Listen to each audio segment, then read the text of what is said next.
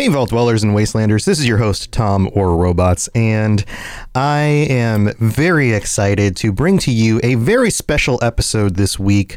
Ken from Chat of Fallout 76 podcast, the guy who has shouldered the burden, I guess is the best way to say it, for Fallout for Hope, set up an interview with us with Ferret from the Fallout team. And Ferret is in charge of a lot of the world building and stories and lore and those things that go on in the world of Fallout 76. But he also worked for some of the other studios that worked on the previous games. And he is a wealth of information. We had a wonderful opportunity to interview him live on Twitch. And if you didn't get a chance to see that episode or catch the whole thing, then I am super excited to bring to you that interview today. So check it out. I hope you guys thoroughly enjoy it. We were able to ask a bunch of questions. We went on a little bit of a tour of Appalachia, and then we were also able to ask some of the questions from the audience. So I think you guys are going to love it. Enjoy the interview, and happy holidays. I hope you guys are having a wonderful time of year, and stay tuned for next week when we will have our patron episode with all of our wonderful patrons. All right, guys, talk to you later. Enjoy the show.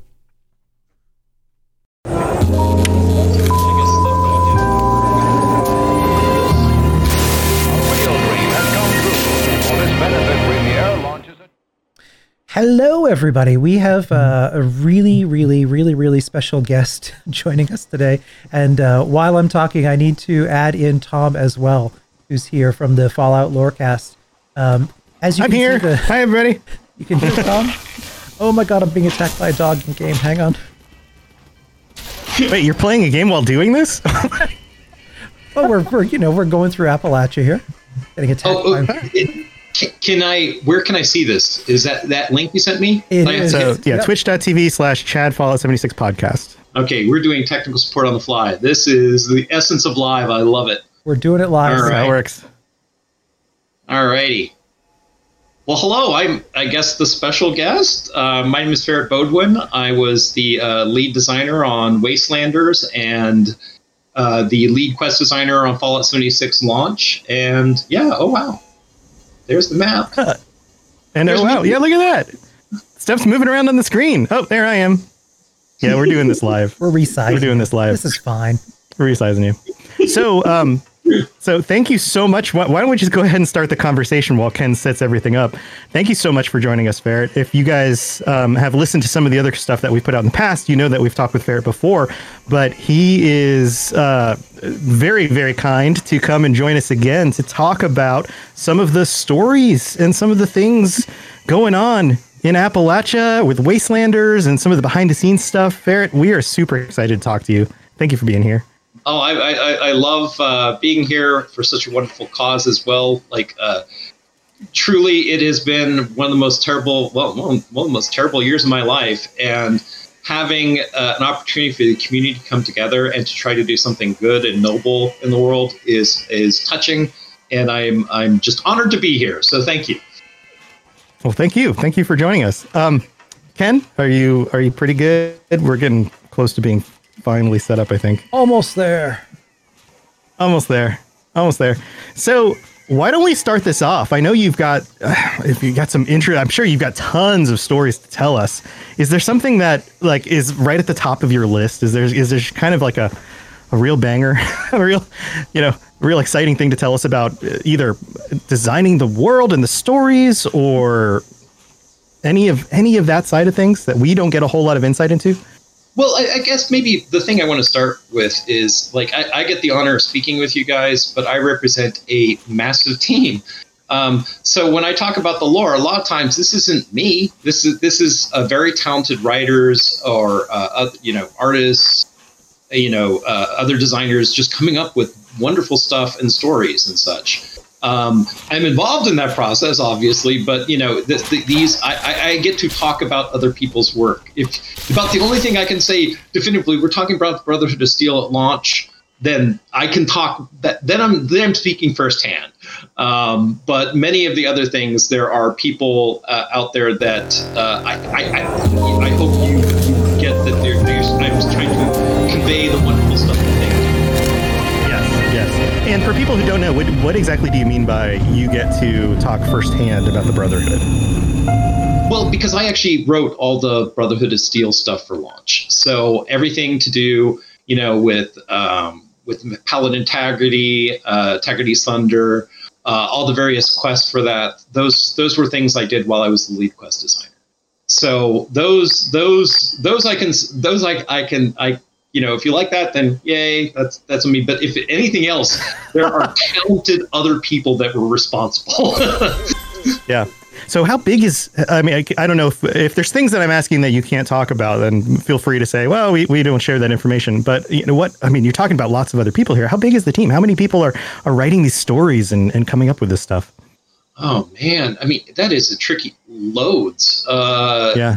The thing is that in not just the usual suspects, I definitely wanted to mention the artists because a lot of times the artists come up with things as well. And there's a ton of environmental storytelling and just other things. And that comes from a variety of disciplines. So everybody is, trying to contributing to the lore and the game in various ways. So and designers, I don't even want to guess how many, but over the course of it, lots. I think almost everybody had a hand in it at one point or another in it on the design team. Wow. And that's one of the things I love about the video game stories. I also love this about role playing and creating your own adventures and these kinds of things, is this aspect of cooperative storytelling. The idea that the way that the things are happening in the world and the way the stories unfold aren't just the perspective of a single author creating a thing. They come from many different people, from different perspectives on that lore, from the things that they value more than, say, other people. And that's what's wonderful about that, is that it matches the way stories in the real world evolve. The stories of our own lives are based on the retellings of many different people from many different places, contributing to our understanding of that story. And in a video game, matching reality in that way is actually really, really cool, as opposed to, say, something like a novel. No, totally. For sure, the game is better for having so many voices in the chorus. And it's one of those things that, everybody brings their life experience. And this sort of the things where I think things get really exciting is when you're talking about where things collide, because we had there were teams that were involved in each of the factions, for example, the Responders, the Enclave, all that. And the really fun thing is when you dealt with things where things were basically bouncing off of each other. So it's just okay, hey, Hank Madigan's one of your characters. Awesome. You know what I'd really love? I need someone to be doing something really badass over here. Can I use Hank? And then they're yeah, use Hank. And then it becomes just further enriching that person's lore and their story. Because one of the most fun things about designing 76, at least from a writing perspective, is just trying to create as immersive and believable a world as we could. And, sort of the archaeology and timeline of where you're going through. And it's just wow, this character was over here and they did this and they bounced over here and did that. I want to say that there's maybe a couple of really deep cuts that I don't know if people have figured out. Mind you, it's arcane. It is wow, it turns out that this person, they are the recruit for the Brotherhood of Steel, aren't they? It's yes, they are. We'll have to be looking for that. I remember, too, that you had mentioned that in a few instances, you'll write the long form of the story, and then you'll playfully, trash, you'll throw it out so only you know the answer.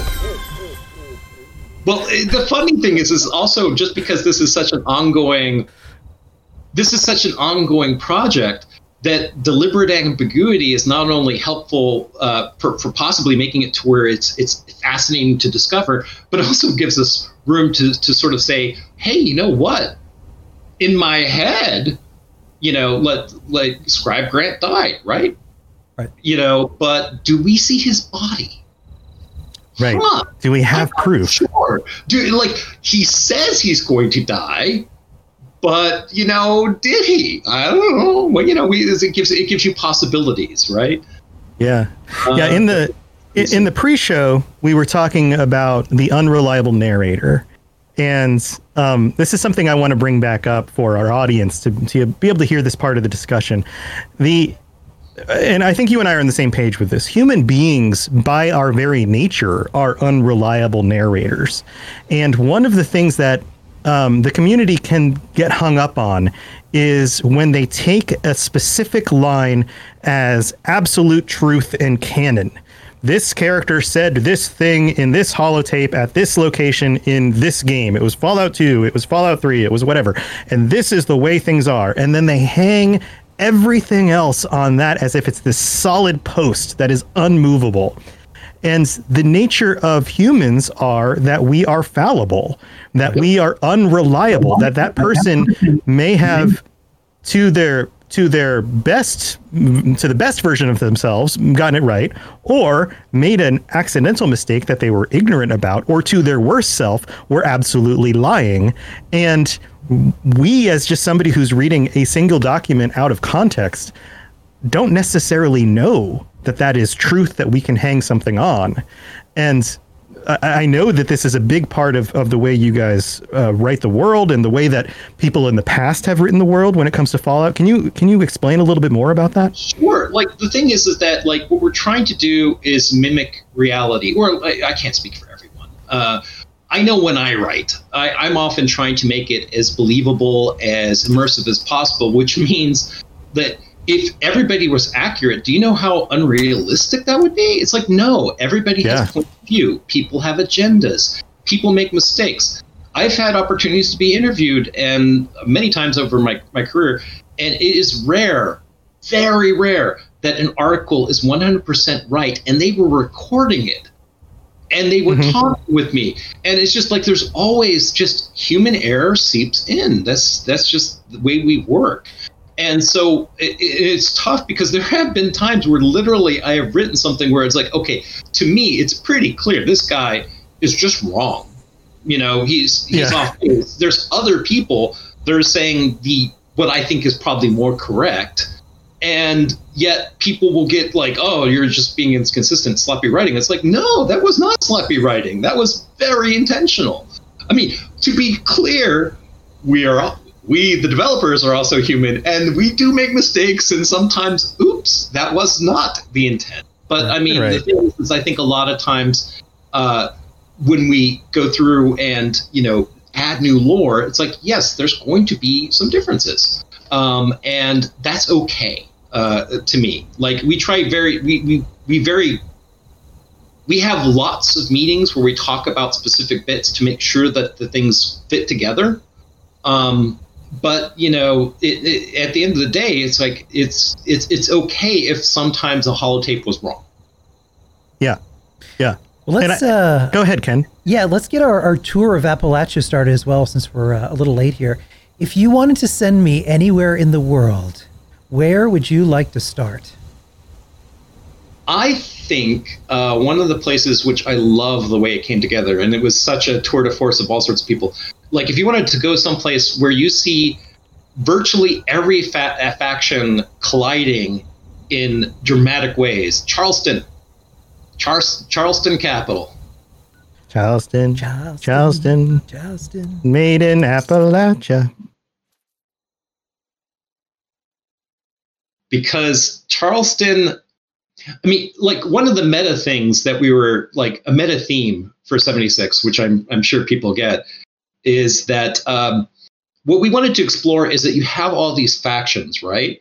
And nobody is evil. I mean, Enclave, okay, maybe you can make the case. But even then, if you really think about it from their perspective, Ultra Patriot, and the types of people that were dealing with a life or death struggle against China, that, maybe you do need to go to extremes in order to ensure that your country is safe, right? So even they have a perspective. But these factions, there's so many tragedies if they had just worked together. And Charleston is an example where you can see things all pinging-ponging together in just the sort of tragic way that sometimes humans do. Because in Charleston, you have, like, this was initially, when the responders were formed, Charleston being the capital of West Virginia, made sense that was where it was going to be based.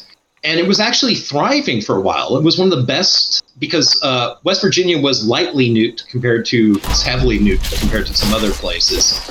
And so this was a chance for humanity to really, sort of try to have a resurgence, to try to come back. The responders were kind of almost the best hope for the common man in Appalachia. And this is where they were based. But as you can see, tragedy. And the fun thing about the tragedy here is that it was multiple factions worth of things. Like if you don't want spoilers, oh my God, change the channel because we're going to get getting into it. But at the first level of the onion is that what happened is that Rosalind was captured by the responders, and she was the girlfriend of David Thorpe. So the very, very high up raider girlfriend got captured and killed in custody, and David Thorpe just went ballistic, and he got a nuke and he blew up a dam on Christmas Day that just wiped out vast chunks of humanity, which is an untold tragedy. Like talk about a what if. And and even then, the raiders themselves, if the responders had just helped out a little, maybe it wouldn't have gotten that bad, right? Right. But they went at each other just head on right away. And so here you are, and the flood came and it just wiped it out. The responders sort of clawed together. But a deeper cut of that is actually the person that wound up blowing up the dam. I mean, the raiders don't normally have that sort of ordinance. Back in the days before the Brotherhood of Steel, when they were Taggarty, Maxon at one point, was more idealistic, more trusting of people. And one of the things which really cemented her on her path is when she realized that you can't trust people and that these people will screw you over, because one of their recruits basically left Camp Venture with some stolen ordnance and such. And I guess I'm pretty sure it's in the lore, but that's the thing that blew up the dam. Oh. And Taggarty knew that. That was one of the questions that people had, because they were wondering, one of the questions actually from Reddit, they were wondering, because our fat man weapons can't do anywhere near that level of damage, because this even a weakened dam, if you hit it in the right spot, but this is severe, dam is wrecked. Yeah. And I love that you can see it on the screen right now. This is the dam, and this is the results of that incident right there in the world. Yeah, Knight Redcliffe. I think that was your question, Knight Redcliffe. I love it because all of this is, so many people coming together and so many different, stories all culminate in Charleston. And it becomes this pivotal kind of a pivotal moment where the sort of die is cast and things are going to be really, really tough in Appalachia. There's a chance even then that they could have, this wasn't the end, but if you're talking about the fall of Appalachia, this is one of, you can make the case that this is it. The Christmas Day tragedy, that is where Appalachia was not going to be a happy ending story. Even when you think about the psychological toll of that, for everyone to get together, for the most part, the region is stabilized. They have a power base, people are living. And then, deciding to get together for the holidays and then just complete death and destruction on a ridiculous scale. Talk about defeat just through the loss of hope alone is brutal. I think the psyche, well, because the East Coast chapter of the Brotherhood would never be the same afterwards. That, this was a very big deal, that humans did this to each other. And these are the people that Elder Maxon is telling us that we should trust. And then Taggarty is like, trust who? For real, you want to trust these yahoos? Because they are murderous. Like, you do not understand these raiders up over in the Savage Divide. There is no way in hell I would trust them. And, you know, so I think the tragedy is that people, because when an existential threat comes, if you can't put all those differences aside and work together, then things are dark. And I mean, the funny thing is reality is stranger than fiction these days. Like, you could say the same, no matter what you believe, that if we could come together better, that 2020 would be much better if we all just somehow could find common ground, right? Right. And yet, just like the game, it's just like sometimes that is so much easier said than done, because you get like blood upon blood upon blood, and at some point, like it's human that it's hopeless to think that these people would actually rise above it. Right. And that's something we learn from history. It's way more common for humans to come to odds with each other among different groups than it is to work together. And in the few times that it does come out that things work together, those are times where it's notable. And those are times where it's usually a great leader with an amazing community that works very hard and sacrifices a lot in order for that to actually work out. And those are very interesting stories. I agree. Like for me, like I've been in recent decades, I don't know, a long time, been reading more and more of history, and like it is fascinating, just like how a great civilization comes to be, and then what are the things that make it go away, right? Like what are and then Fallout, you could absolutely really ruminate upon, like, okay, so if you're talking about the fall of the Roman Empire, okay, what is the fall of, you know, pre-war US? Like what were the fault lines? What were the real problems? And I think that that's something we explored with Appalachia, not necessarily in the bigger thing, but we tried to look at it regionally, and we tried to say, okay, why was this not working? And, you know, trying to sort of expand upon, you know, this is reality. Then there's the divergence, and then we wind up in Fallout, you know, pre-war times. Okay, so how did things evolve, and then how is it that people just couldn't, like, hey, you 1%, could you just give your miners just a teeny bit of your money, and then maybe untold tragedy would be averted. But then you read their perspectives, and they're just like, they're so myopic. They're focused on, okay, no, we're dealing with these corporations, these other things. And occasionally you get some good people in there saying, like, listen, you know, if I do that, the competitors are going to be at an advantage, and then we're all out of business. So a rock in a hard place and another hard place and another rock. Yeah, totally. Yeah, exactly. It's funny you talk about pre-war and kind of the seeds that were sown. I'm standing in Senator Blackwell's office now, which becomes kind of a nexus point where you first get that first little taste of the enclave.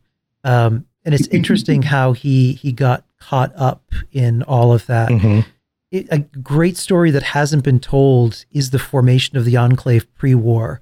Like, did that start as an underground kind of political movement? Like, I think that's kind of a fun sandbox. And what can you tell us about that? Because I'm sure that's shrouded in mystery for a reason.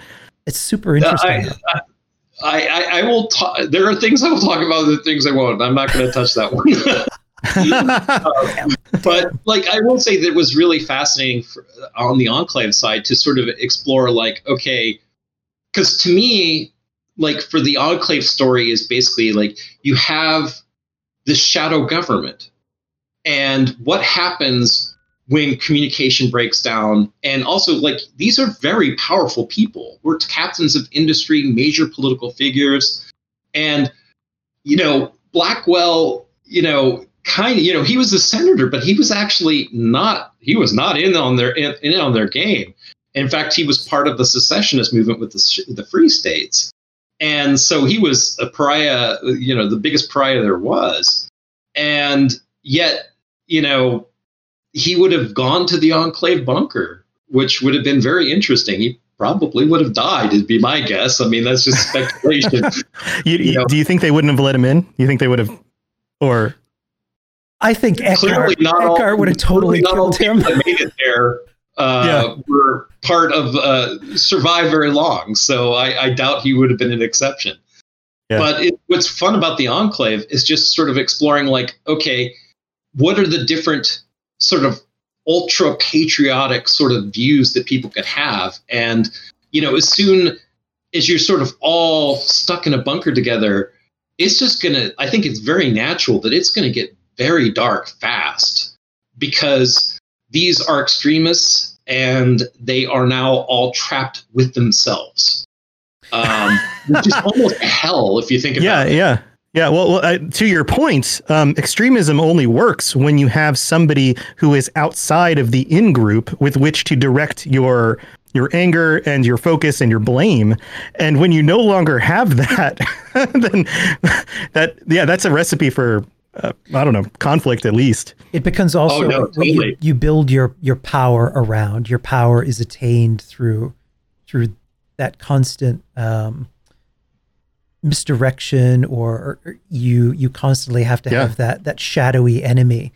And one of the greatest villains, I was talking to Ferret about this when we first talked about doing this. One of the greatest villains that we never ever meet is President Eckhart, who goes from, Secretary of Agriculture to pretty much all of the destruction, everything that went wrong in Appalachia, the nightmare of scorched beasts and plague and all of this stuff, the stupid the liberators, everything came down to him and his fanatical desire to destroy China at any means necessary, to the point that he was blind to everything else. That's crazy.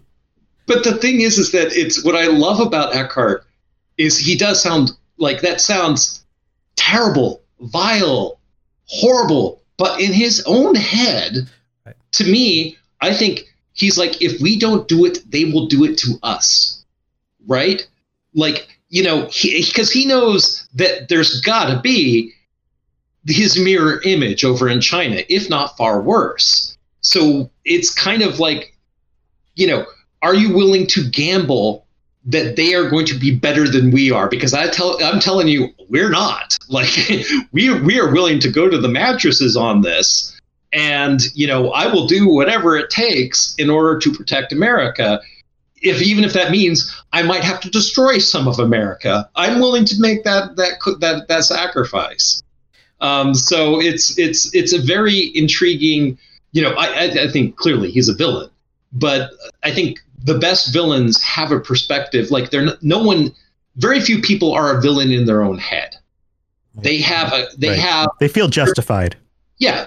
And I think you could build his case to where it's just like, the only thing is he was apparently wrong, right? Because America didn't, at least up until, Fallout 4 times, hasn't received that sort of second wave of stuff from China, right? So he was wrong, but he could have been right. And if so, he would be the greatest American hero ever, right? If Nick you is wrong, I don't want to be right.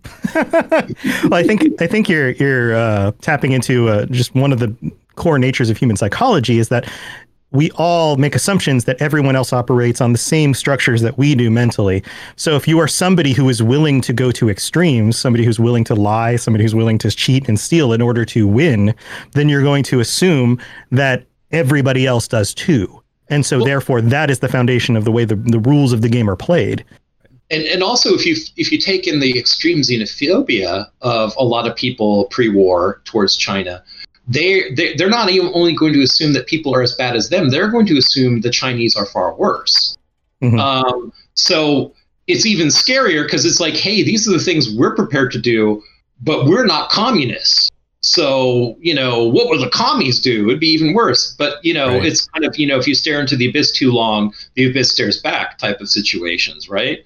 To where, Eckhart pursuing this became, probably the worst villain, for his time period. And you may not be able to even answer this question, but I couldn't find anything, and I've always been curious. The Enclave bunker was always designed to be the main hub, the central hub of the Enclave, where the president should have been brought, but for reasons beyond understanding wasn't. So you got Eckhart in there, and the Enclave kind of come in and take it over. Its connections to the oil rig had been terminated. So I've always been curious if that was Eckhart's power play, like if this was always his idea to kind of get in there and then just kind of seize control, or if there was something else going on to sever that communication. There are stories in there, and they have not been told fully. So I'm not gonna. I will say that, like, it's one of those. The funny thing is, it's a story that may never get told, which to me is both wonderful and sad at the same time. That there are mysteries. Like, I could answer that, but that is something that may have its moment to shine at some point. However, you are quite correct that how and why the connection between White Springs got connected with Raven Rock and the Poseidon oil platform, that just doesn't normally happen. That is something that they would have tried very hard not to do. So what happens? So it is indeed a fantastic question. Why? Who? For what purpose? So good questions. Yeah, it's interesting.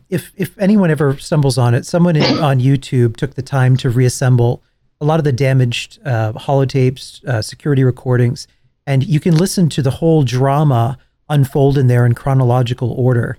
And it's incredibly amazing storytelling to see how everything that went down in here that you never get to see. But it's interesting. Lost Threads too. There was a whole PvP scripted event or quest that was around becoming president that we never got a chance to see. Do you think that'll ever make its reappearance? Maybe. All right. So, yeah, I love that quest. Oh man, I love that quest. That was a glorious. It sounds amazing. But the thing is, all right. Some inside baseball. I wanted to bring that quest back badly, very badly, but it became abundantly clear that that was going to be a PvP tour de force, and it was ambitious. It was a very ambitious quest. And once we started seeing the way people actually played, it was clear that that wasn't a very good use of resources. Yeah. Because, I don't think if we said, hey, there's this elaborate PvP thing where the winner gets to be president, I don't think it would be run very much, no matter how cool it was. So, because Monster Mash, I think, is lots of fun, but it's very hard to actually catch somebody that's willing to play Monster Mash with you. And it is, I have never, in hundreds of hours of playing live, ever seen more than one person that I could play against. And it's been a handful of times I was able to even play anyone that would do that. So I didn't think that was a good fit anymore. And you can see evidence of it all the place. I mean, one thing that I think that, I think always in Fallout, it was very clear that, the developers from early on knew that, pre-war happened right before Halloween, right? So you could see that sort of influence in the lore. The thing that I thought was, fun for us is I don't think many people played with the elections as much, it being right before the election too. I mean, mind you, it's not it's an off-year election. But that also allowed us to play with things like, okay, what sort of things are on local politics and stuff like that. So you can hear, the governor talking about the automation bills that they're trying to get through and stuff like that. And I thought that was a lot of fun because it added another layer of realism to the world as well. Yeah. Interesting. Ken, is there another location we want to go to? Yeah. Do we want to move on to other stuff? I have a feeling, and I know you talked about this the last time we were at QuakeCon. I want to take us to Point Pleasant because Lord knows cryptids are a lot of fun. I had passing understanding. Look, I would say a better than average understanding of Appalachia before I worked on Fallout 76.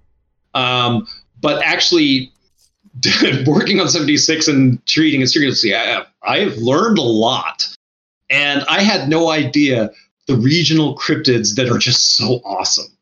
Like I think we've told this story before, that like when Sheep Squatch was first proposed, I was just like, okay, Fallout's goofy, but we're not that goofy. And then he linked, it got linked the wiki page on it, and it was like, glorious. Do it. That's fantastic. Yeah, I have to be honest about that. I wasn't familiar with this Sheep Squatch until Fallout 76. And I was like, are they just making up cryptids now? What is this? And then sure enough, of course I have to look into it for the Fallout Lorecast. And I was like, no, this is a real thing. Like they're still referencing real world stuff. They're not making up weird crap on their own for this one. Yes. Oh no, the Mothman. Yeah. I adore the Mothman. Like the funny thing is you can never quite tell. Like sometimes you know that you've got lightning in a bottle, right? Like you can just sort of feel it, that this is going to catch on. And certainly I knew that the Mothman was cool, and I thought that he'd be well regarded, but I didn't realize he was going to be quite so. Like, the fact that the Mothman Festival in West Virginia, for like at least I haven't. Man, I need to go there. Like after pandemic is over, I really want to go there and see, because I know that after 76 released, there was a huge influx of people. And that they had some Fallout 76 type merch and stuff like that. And I thought that was just awesome. That is awesome. On a meta sense, like it was wonderful. The funny thing is that I was never worried that Appalachians were going to be offended or upset with the way we were treating Appalachia, because I have seen many movies with it. And I'm like, no, we're not doing anything like that. Like we might occasionally do something which gets people's hackles up a little bit, but in general, we try to be extremely respectful and try to really get to the human drama of this. And the fact that like there's a lot of, Appalachia has some problems as a region these days, and the fact that it is actually indirectly helped at all is so heartwarming, because it feels like almost like it's the happy ending that the game never got. That's so meta. That's so interesting. There was really cool. Over at the White Springs event, for the pre-launch, there was actually some people from like sort of local lore, historical archive type people and stuff, and they were grilling us. And at the end, it felt good. At the end, he's like, "All right, it sounds like you guys did a good job." One of the questions was about the Mothman eggs. If the Mothman eggs can become different types of Mothmen, because we see different types in the world. I thought that was an interesting question. Because or if Baby Yoda would eat them. Yeah, is that one of them? Those eggs are they're very weird looking. They are odd, that is for sure. It is one of those that I think that, a lot of times you make things and you have deliberately questions that are left, and you deliberately leave them, right? Especially in a game like this, we want to leave room. So there's a lot of stuff that we could do with the Mothman for sure. I think we already did quite a number of things, but he's a lot of fun. They're creepy. They're just so creepy. Yeah, there they are. There's the eggs on the screen right now. They look like little red cupcakes or something. I think they look like little Tonka truck tires. Yeah. It was funny because there's actually this one, I think it's one of the vending machines, has two red lights that are positioned like this. Uh-huh. And I was asking the artist that did it. She's like, because I told the artist that did it the story that I turned the corner, it flipped me out, right? Because I was like, oh, Mothman. He's like, oh, it's just a vending machine. It's fine. And then he's like, yep, did that intentionally. It's like, you bastard. I thought so. I thought that was a thing. Because there are definitely places in the world where you turn and look, and there are two lights set up in a way where you have to look at, especially when they're in the distance, and you have to look at them and go, wait a minute. Okay, no, that's not a Mothman. Yeah. Oh, No, very, very creative people on the project. I mean, the thing is, if you work on something for years, you can have a really good chance to sink your teeth into it, to really play with the ideas, and play with the players' expectations too.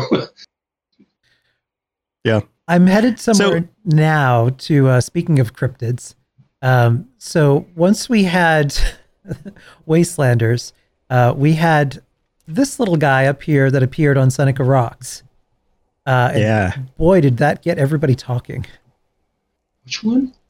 It's the Thunderbird looking thing pinned up to the rocks up there. We're guessing it's the Thunderbird. Right. We're guessing it's the Thunderbird. Yeah, we don't really know, but yeah, it showed up. Yes, it did. I can confirm that. And that is all I'm going to say right now. But how cool does this thing look? Can you imagine fighting that? Much less who pinned that up there? Yeah. These are great questions. These are great questions. Must have been, I'm guessing it was super mutants. I mean, how else do you climb up on that thing and pin up a giant bird unless you're just some sort of giant creature yourself? The funny thing is in the Fallout universe, there are so many rationales I can come up with of why that thing is up there and how that happened. Yeah. Chat's been super patient here, so I'm going to ask just a few of their questions that they had for you. They've been really excited to talk to you. Let's see. We have. Actually, I've got one. Unless you've got one right now, I was going to fill the gap, but well, I think this is probably an interesting question. Having worked previously on the other games, is there anything that comes to mind that was revealed in Fallout 76 that existed and was hinted at in previous games, and we finally got some sort of reveal or at least more information about it that clarified something from the previous games, like knowledge about something that happened with the Brotherhood or the Enclave or the state of the pre-war world or anything like that you can think of that was like later clarified? I actually think that President Eckhart, Secretary of Agriculture then, Eckhart, and sort of getting at least some hints of the machinations that were going on with the pre-war government and the FEV. I think I don't know if there was anything truly revolutionary that was exposed, but I think it painted a lot more details about, like, okay, who were some of the principals, what was going on. It also helped explain to some degree, like, okay, why are there more like super mutants over here as well? And I also think that, like, I think it helps explain why you might see super mutants in any number of places, because it was, there were layers of things that were going on pre-war. I think one of the most fun things for me was that, it was a bit intimidating reading before we launched about the many articles about, like, the Brotherhood of Steel, being a retcon that they were here and such. What people may not know is that I was actually going to be doing over at Black Isle. I was going to be doing the Brotherhood of Steel there on the Fallout 3 that never shipped. That was my faction, and so I was very, very up on the lore of that, and talked with the people who created the original Fallouts on that. And so to me, I knew that this could be we could do this, and in a way that I think would be hopefully add value not only to our game, but hopefully, like, make it feel like, wow, there's a richer history going on here. Like, I've always been fascinated with Maxon as a historical figure. In fact, I was planning on doing a Maxon's bunker there. And so to me, it was bliss to be able to have the opportunity to do this. And so just being able to sort of give, because, sort of exploring the apocrypha of the Brotherhood of Steel, like this, these are some stuff that later on you will not hear these stories. You may be able to figure out many reasons why you would not hear these stories later on. But this is the actual Elder Maxon and what he believed. Yeah, I find that a lot of people make the assumption that just because this is a new game, that any information that we get in this game was made up now, and that it's all retconning other stuff. But to your point, there's a lot of stuff that already existed underneath the stories of the other games that just didn't come to light yet. And now we're actually getting to see it. Particularly if that was stuff that you thought about doing before, way back in the Fallout 3 that didn't ship. I very much wanted to explore all the number of things. I actually think that overall, like, I think I'm a better writer now than I was then. So I think I did it better than I would have at that point in my career. But to me, I think I always wanted to explore it, like, because to me, there's such an interesting group. At parts noble, at parts, like just completely introverted and not caring, and just trying to imagine like how you go from the principled letters that you see from Roger Maxson as he's basically seceding from the Union to the Brotherhood of Steel. Is that is a journey. And so to me, it was fun to be able to at least put a little bit of breadcrumbs to where you can see like, okay, this is how they went from here to there. Yeah. Because and this, again, to the point of humans, is that we go through these journeys. We don't hold the same opinions all the time. Our experiences change and sculpt us over time, and that's what makes a character interesting, is the character's journey. Ken, I know you were about to ask a question. Go ahead. Yeah, one of the questions that Intrepid 359 had, Paladin Swafford buried outside Huntersville. They wanted to know if it was the same Swafford that's mentioned in the Enclave bunker. Do you know? Swafford? Wow. Swafford. Paladin Swafford. That one, that's not leaping to mind, which is unusual. I'm usually really on top of that. I think, I don't recollect that, because Paladin Integrity, if it was a knight or something like that, I could see that being somebody, but I think that there was only one Paladin. Oh, are you talking about Tex Rogers? Maybe. Because Tex Rogers is actually one of my favorite. Like I just one day I was just writing and I just had this idea of this one basically veteran, super badass veteran that, just imagine like if you were on a routine trip and then the bombs fell, right? And you are 1,000 miles away from home. And then just the idea of like trying to get home, right? And eventually Tex gives up, that it's clear that, he's not going to make it. And he sees these people and he's like, these people are good. They're trying to do the right thing. I think I found a home.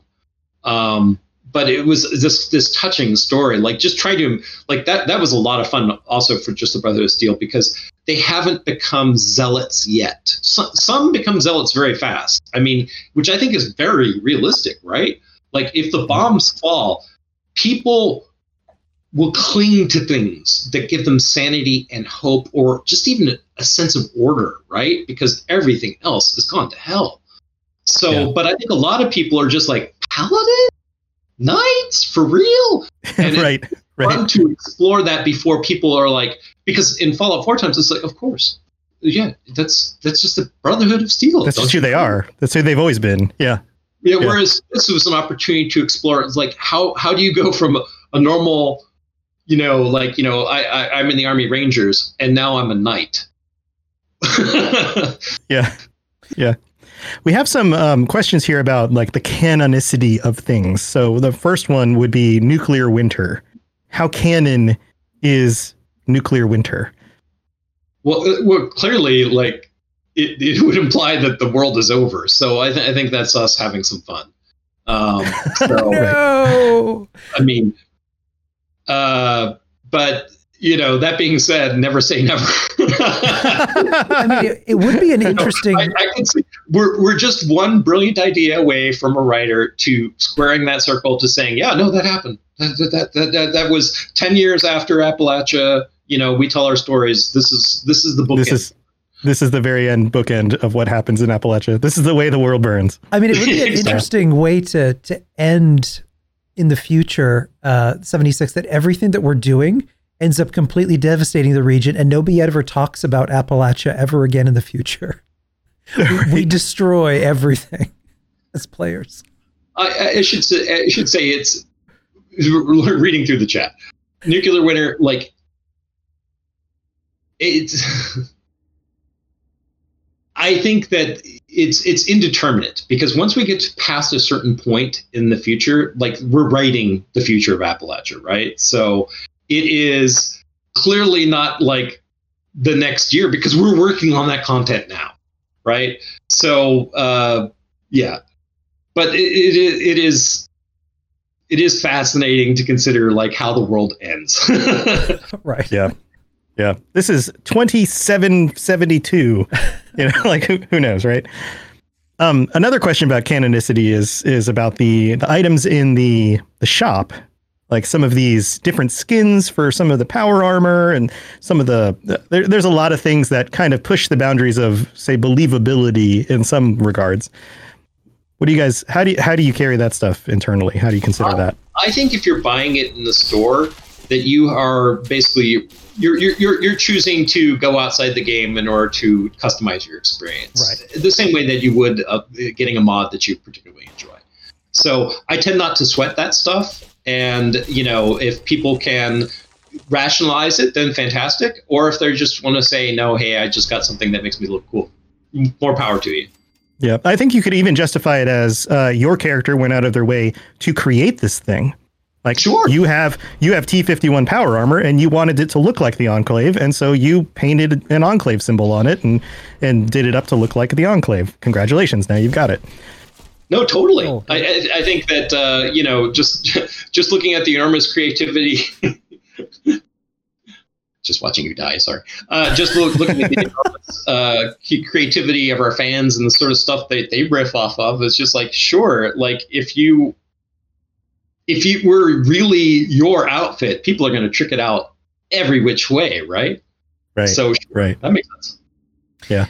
There are in a lot of the previous Fallout games, there are almost really beautifully designed Art Deco elements. One of the most pervasive of which is these very scary sentinel-looking heads that adorned, even back in Fallout 3, the buildings in the wasteland. They're kind of, oh my, there's a lot of people in there.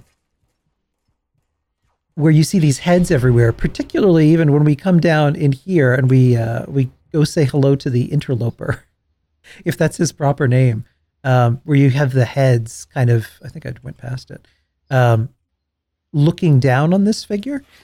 Aside from just being an ornamental thing, is there anything to those figures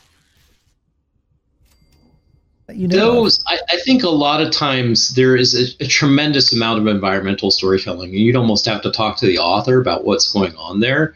But to me, I think especially for 76, almost everything you've seen are people that have gone through the war. And I think there are people that are going to handle it well. And I think or as well as can be expected. And there are people that are going to handle it very, very badly. And I think they're probably going to go to some very macabre places. And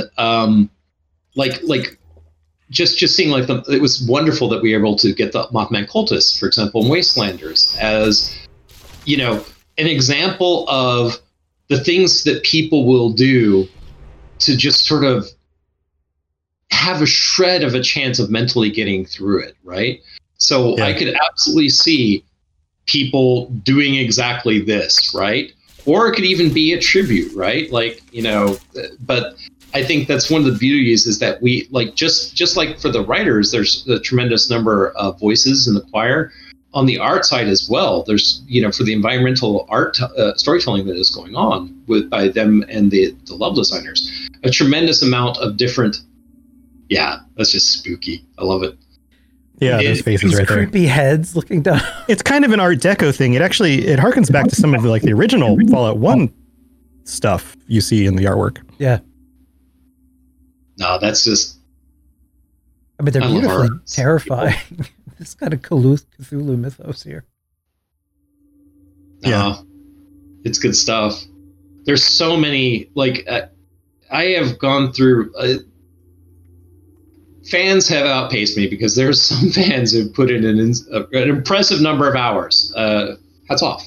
But for me, I've played this game a ton, and despite the fact that I've probably walked every inch of the land, there are still secrets. There's still things I uncover that it was just like, wow, I did not know this was here. Especially if it's something to where it doesn't have a direct lore statement, if you know. Like if it's writing, I think I've read almost everything. But if it's environmental, it's like, no, there's secrets upon secrets in this game. That's great. That's amazing.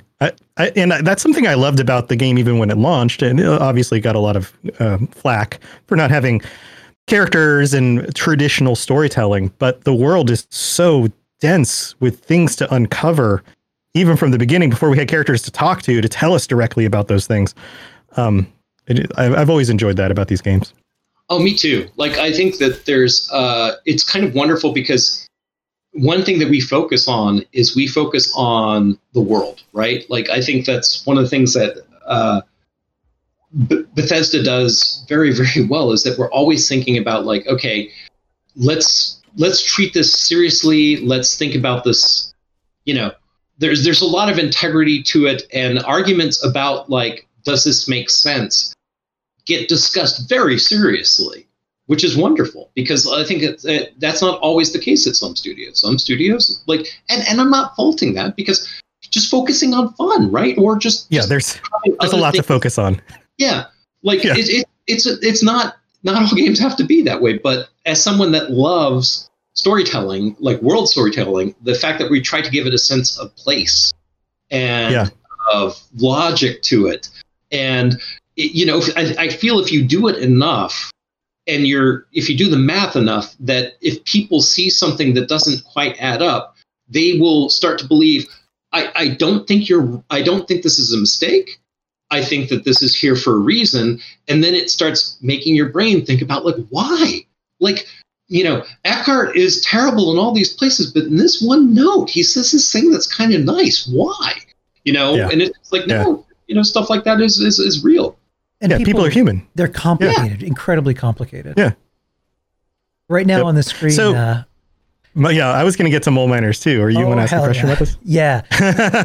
Because I dug into this recently. The data miners, courtesy of them, I realized that the mole miners, it's not just scripted garbage. Like, a voice actor read scripted lines. So when these things are mumbling and yelling, they have actual phrases. And when you read what the phrases are from the script notes, it makes them all the more terrifying and kind of sad in a way.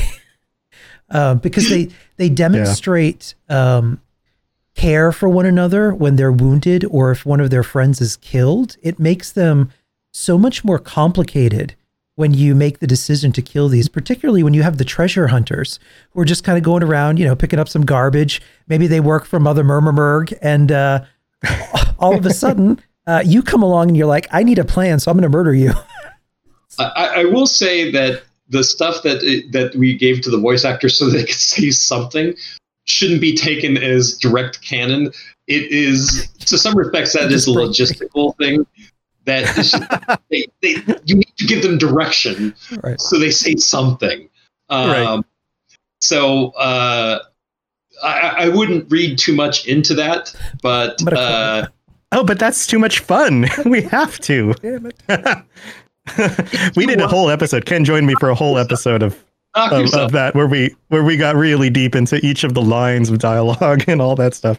Because we were talking I will tell you for a fact that I was surprised at what data miners could get to, and do not believe everything you see in script notes or other things, because a lot of times, or even VO direction and stuff like that, a lot of times what we're trying to do is trying to get a performance, right? We're trying to help the actor hit the line, and sometimes it's just easier to just say, hey, it's like this.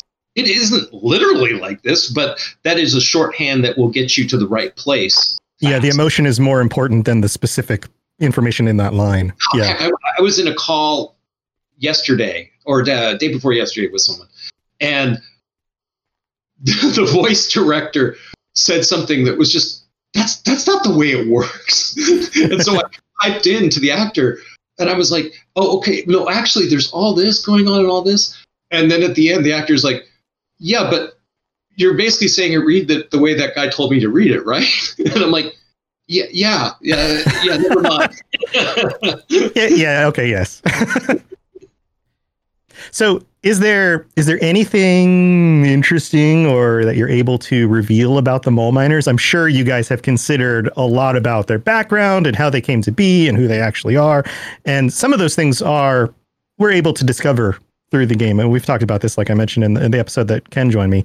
Are there any bits of things that like people just haven't quite caught yet, or, just fun little snippets of information that you could share?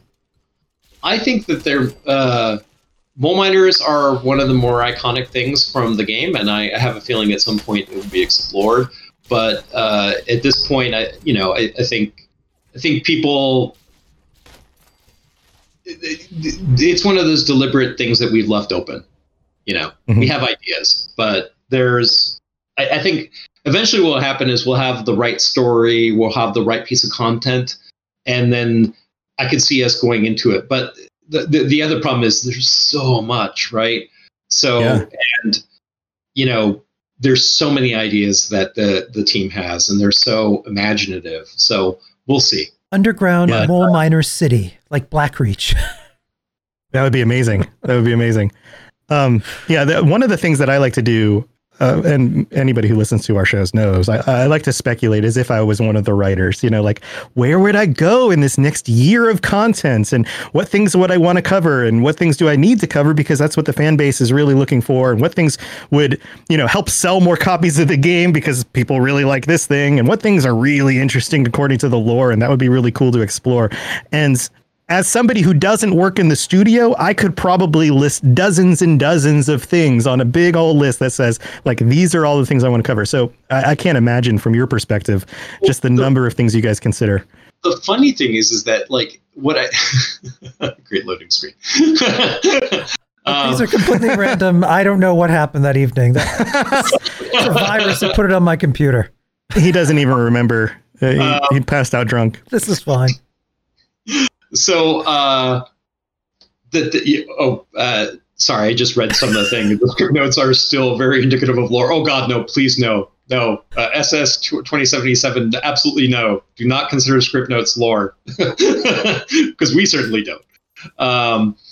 But it's one of those that you want to see what the community says, but also I think as developers, we also have to basically. It's good to know the things that people are interested in, but we have so many ideas, and a lot of times I think what we're trying to do is find passion, right? It may sound weird, but a lot of times I'm not even thinking what will sell. I'm not thinking necessarily what is going to, I don't think dollars and cents. I think a lot of times I think about, like, hey, when I was 16 and just got a game like this, what would I want to play the most? That's awesome. Yeah. That is really, really cool. I mean, and then it's a matter of, and then sometimes there's selling people on it, but that's actually a healthy process where you're trying to talk to the other people and trying to get them excited. And I do find that, like, if you let talented people do things that they're passionate about, you almost always wind up in a good place. Yeah. So, yeah. I mean, that's our whole philosophy of our network. That's part of what Ken and I have set up with us and our shows and the other podcasts, is that, like, I mean, just a quick aside, like, we don't create a network like other networks where I take a cut of their income and I tell them how they run their shows. It's all about letting the creators love what they're doing and do what they believe in so that they create the best things that they can create. Tell the stories they want to tell. Tell the stories they want to tell. Like, I am not in charge of anybody else on the network. I do my shows, they do their shows, and we all just work together in order to create the best content that we can. No, I think that philosophy is perfect. No, and it's actually a rare privilege to being given enough latitude. Like, Bethesda's really awesome too. It's content people, because they let us run free. I mean, mind you, there's always feedback. There's always stuff, but I've had more freedom to tell the stories I want to tell and hopefully enable the team under me to tell the stories that they want to tell as well, so that we wind up with, the most memorable experiences. I think you can feel the love. I think you can feel that there's no quest, there's no terminal, there's no note that doesn't have at least a little bit of TLC in it. And if you let people maintain that passion and you don't try to clip their wings or anything like that, you will wind up in a better place for sure. Like, speaking of writing, when the time came to sit down and think, okay, end of year one, we need to go classic Fallout. Let's bring in NPCs. Let's tell a big story in Wastelanders. How does that process begin or work? Do you get on Todd's yacht and cruise to Bermuda and then just have cocktails and plan for a few weeks? You end up like that screenshot, and by the end of the night, you've got everything planned out. You guys spend a weekend in Vegas and then just kind of like, how does the writing process? Well, I wasn't invited. I'm jealous.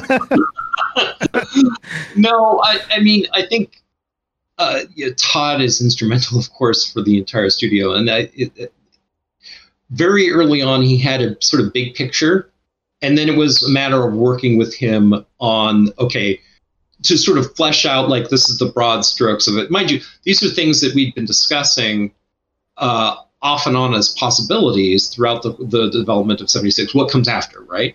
What are we doing after?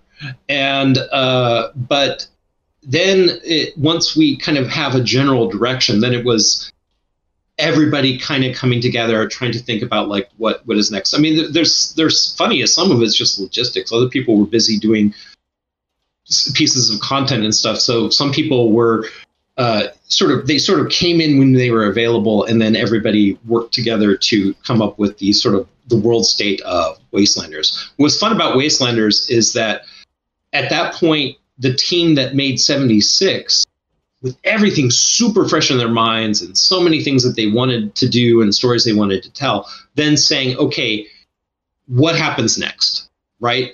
Like, which is just so much fun. Like, you don't get to do that very often as a developer, to just say, okay, we are evolving this story. And it was really so much fun to just be able to sort of play with it. Like, okay, a year passes, these people come here. What's it going to be like? What are they going to do? Where are they going to settle? Like, what, and then we'd almost location scout throughout the world, saying, okay, let's look around. And then thinking about it like, okay, I'm a raider. I've come in through the north. This is going to be kind of our turf.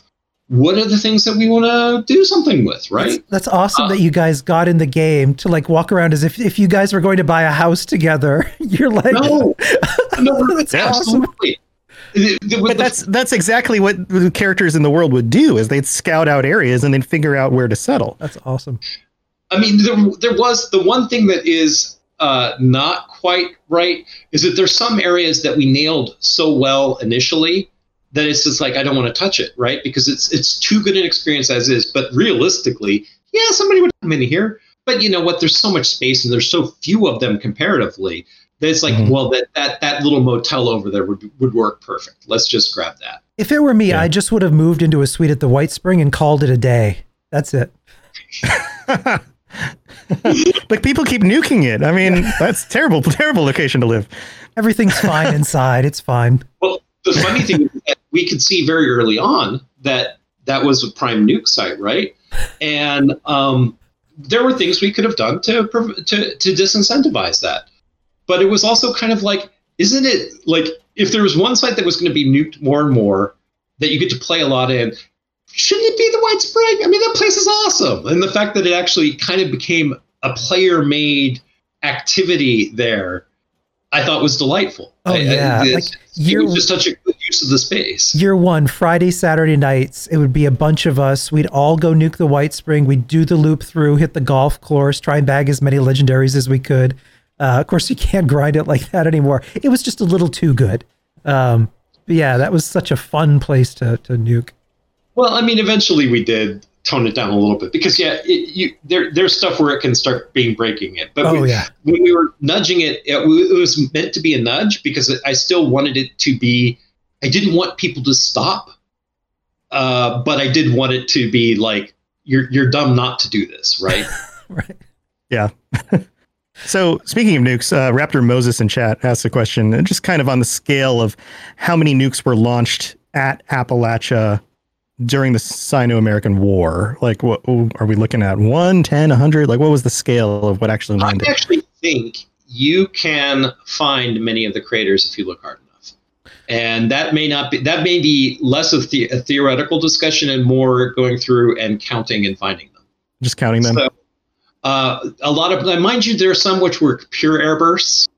So you're not going to see a crater for those. But it was overall pretty light compared to other places. Yeah, I think the players post-launch have nuked Appalachia more.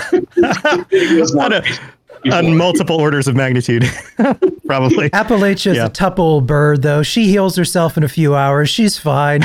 She comes back. Or you just go to another server.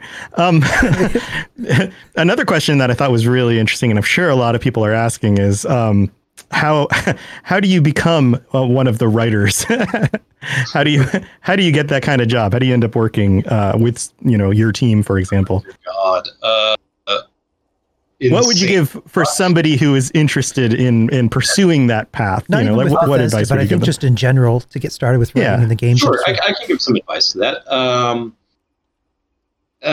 I would say these days you are fortunate that there are multiple paths. I think back in the day, you sort of had to sort of worm your way into it. Fascinating stories from the old timers of how they sort of weaseled their way into it. I think these days,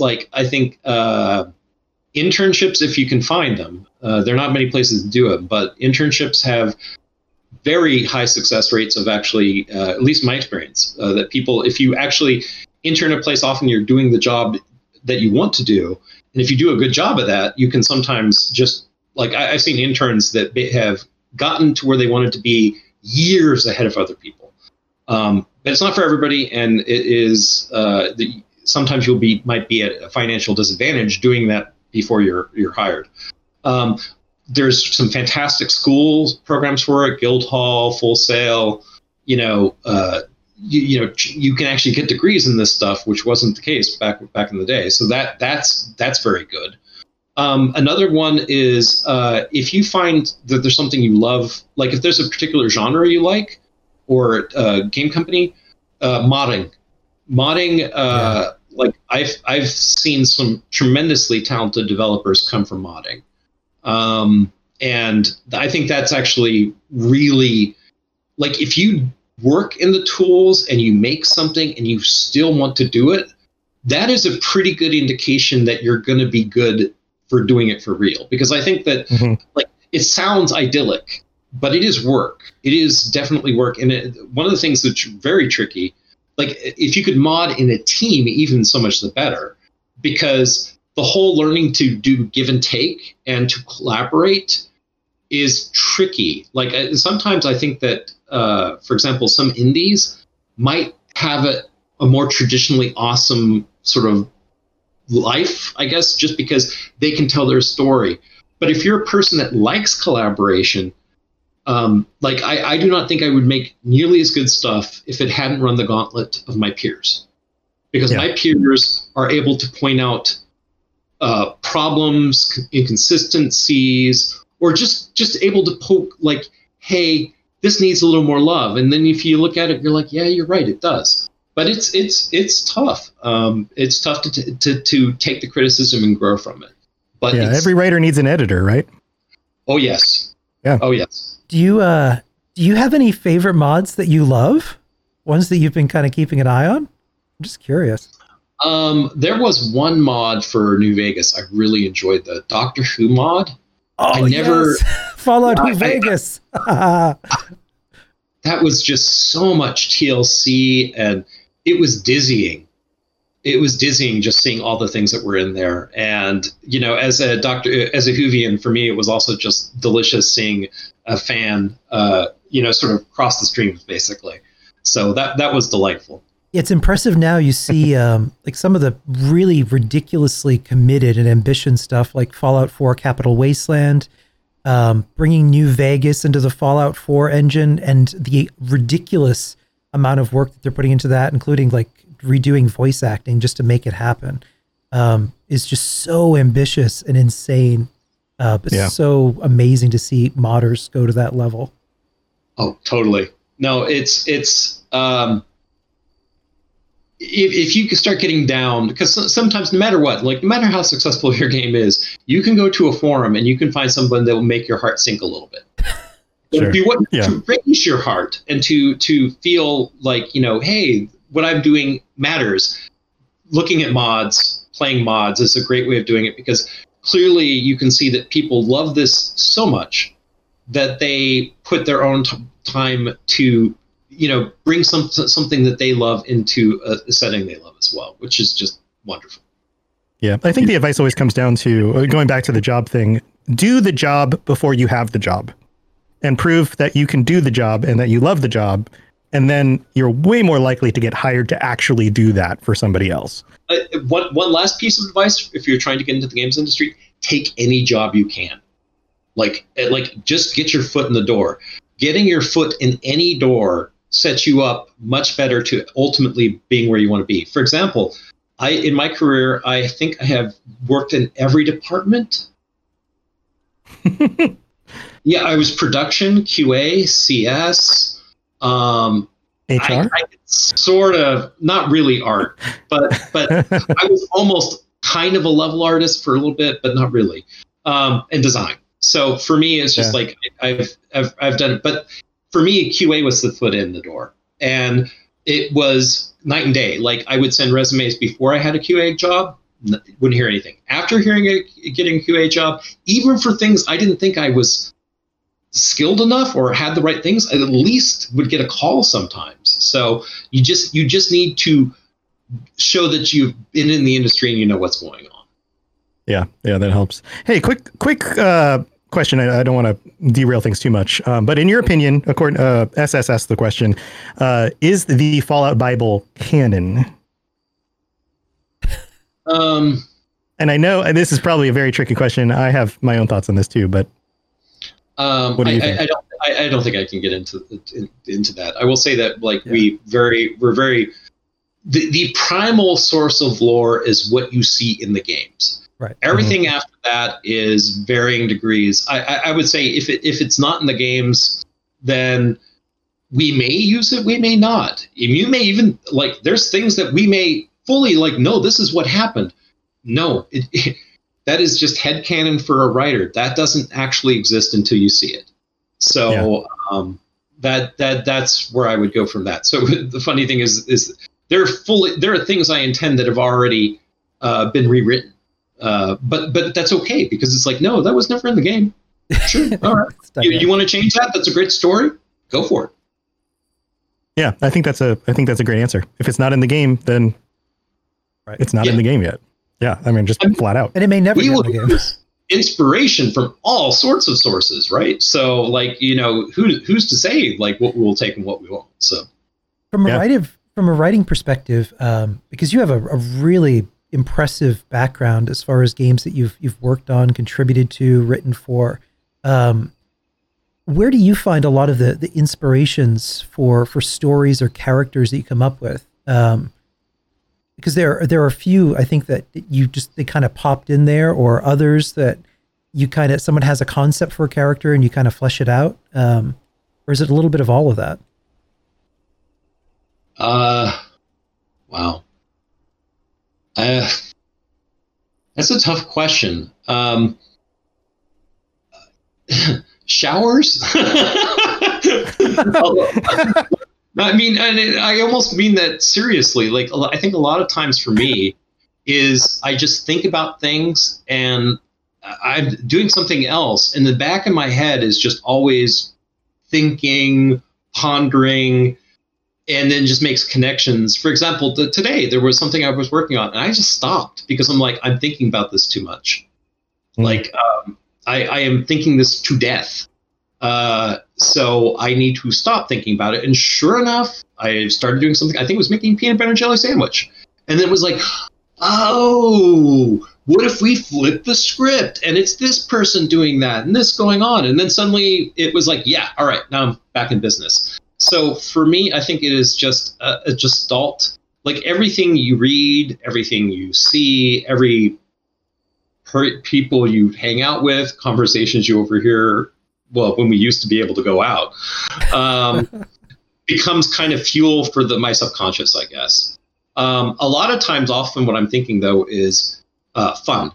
Like, because stories and characters and stuff like that is there's all sorts of ways that you can tell that. But a lot of times I'm like, okay, but what would be fun to have all these story on too? Because I think it's very easy to get caught up exclusively on the story and your characters. Whereas I try to always think about like, okay, what is the most entertaining way to experience this? What is the, like, I think like is it Belly of the Beast or Heart of the Enemy? I always get mixed up. The one where you're basically following Intagrity's footsteps to where she's down in the glass caverns and stuff. I think it's Belly of the Beast. I always get those. I named them and I get them mixed up, but it's one or the other. And to me, it was just a fun way to get that story bit by bit through this scary, scary place in a very high level area, working with some very talented level designers to try to make it so that it's just spooky and you get this wonderful layered story that eventually you kind of get the whole thing. So for me, that was partially like, okay, I know what I want to talk about, but I also want to try to make it engaging to get to it. This person, they keep highlighting it, and I promised I would ask. What is the official statement on the Fallout 76 player protagonist? Is their name the Resident, as seen on the Vault 76 ID card in official lore documents, or the Vault Dweller, as is heard in dialogues? The latter, which is also the name of the Fallout 1 protagonist and a generic term for vault-dwelling individuals. In my head, I don't think we have an official one. 76ers. I often call us. It's kind of there is no. I have a feeling that different members of the team might have different shorthands for it. There's no one thing which I consider canon. So a variety of things. Yeah. Like I said, I often use 76ers. But like we also play with it, right? Like each individual character, we look at it from their perspective and what would they call someone that came from Vault 76? And, some would call them Vault Dwellers, perfectly appropriate. 76ers or Hey 76. Or if they're mad, hey douchebag, Exactly. like whatever they're feeling in the moment. Sure. Is there another, I'm back here at Fort Atlas, talk about a space that got recently so overhauled into such a beautifully cool installation here. Yeah. Every time I see that dome, I think of R2-D2's head. I mean, the from this angle, is that there are places which we knew for a fact that we needed to do something awesome. And this was one of them that people kept pitching ideas for what to do there. And either there was just never anything that was quite good enough for that location. Same thing with the space station. Like, there were a variety of things that were just like, this is just too cool. We wanted to do the location justice. And this is an example of like where we were like, yes, now we know what to do with it. And, just making it so much cooler. So I think that there's still some targets of opportunity for us to, areas that are just waiting for the right story to come along. This installation reminds me so much of Helios 1 from Fallout New Vegas, where you have this arcane Great War super weapon just waiting for somebody to come along and misuse it. Like here you have a working weather control device. We may have a problem here. Oh, yeah. No, the funny thing is that there were versions. Never mind. Lots of ideas were thrown at certain things. Lots of them. But like I said, it was just all like sometimes I think you're worse off doing something half good than just not doing anything at all, right? Like, I think it's better to wait until you have have something to where you're like, yes, this dots the I's, crosses the T. This is ready to see the world. Yeah. Is there anything else, any other places that are really your favorite that you'd like to show off and talk about a little bit? Oh, goodness gracious. Favorites, places. Or even a place where, because Lord knows that year one, we didn't have any NPCs. So you have sprinkled throughout the world these beautiful little hints of stories, things that took place there. Whether we have the Mistress of Mystery or oh God, even some of the I think there's a lot of these that still a large portion of the community haven't fully picked up on. Yeah. I mean, they may have played through the quests, but they because you weren't being walked through the story in the same way that you would be in a traditional Fallout game, they didn't read all the terminals, or they didn't, look at all the little details or discover all the little environmental things. And so there's things that are, there's a lot of holes in a lot of people's knowledge, I'm sure. One thing I love about the Mistress of Mystery specifically is the fact that it touches upon Kent Connolly. Like, Kent Connolly sent Shannon Rivers a piece of fan mail, which I think is just delightful that we had the foresight to do that, to sort of all plug it in together, because Kent Connolly was alive back at this point, which is hilarious. I think he even sent a message to her husband as well, which I think is, a sort of fun way of tying the canon all together in a nice little bow.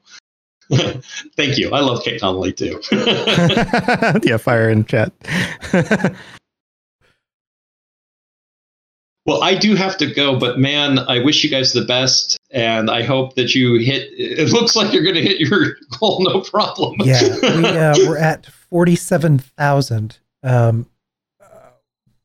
Just come on, guys! Just 3,000 more. You can do it. This is amazing. And really, I don't know if he's going to watch this, but I can't praise him enough. The person who carried us today, who everyone should go and thank this person in their stream. It's not here on Twitch, but Many a True Nerd on YouTube is just a powerhouse today. The speed run that he's doing there, he blew the doors off fundraising today. Definitely, if you're not a fan of his, go check him out on YouTube, because what he's doing right now is sensational. He's really going to work, and his community is turning out in a big way. I can't believe we're just 3,000 shy here of the total, which is just crazy. And today's only Wednesday. We have more of the week to go. We're only ending Sunday. So we're really going to make a difference with these kids. Well, I will say that it is working on Fallouts is a dream come true. And that the fact that the community is wonderful and is generous as it is it makes humbling. I don't know the right word, but it makes me even more honored to be doing what I'm doing. So I hope you enjoy what comes from 76 and other games that we will be working on. So, ooh, that's exciting. Give generously, it's for a wonderful cause. Yeah. Hey, as a kind of a last thing, I know you can't tell us spoilers about what's to come, but how excited are you for this next year of content and where things are going to go? Things that we haven't even heard about yet. It is amazing to consider all the things that are coming down the pike, and just it's wonderful that we've taken something so far and we have plans to take it even further. So so hold on, it's going to be a fun ride. Awesome. Well, thank you. Well, thank you so much for joining us. Yeah, Ferret, it was wonderful. This has been absolutely amazing, and I'm so glad we got the opportunity to geek out here for a little bit and talk about lore. And thank you everyone for showed up and your really amazing questions.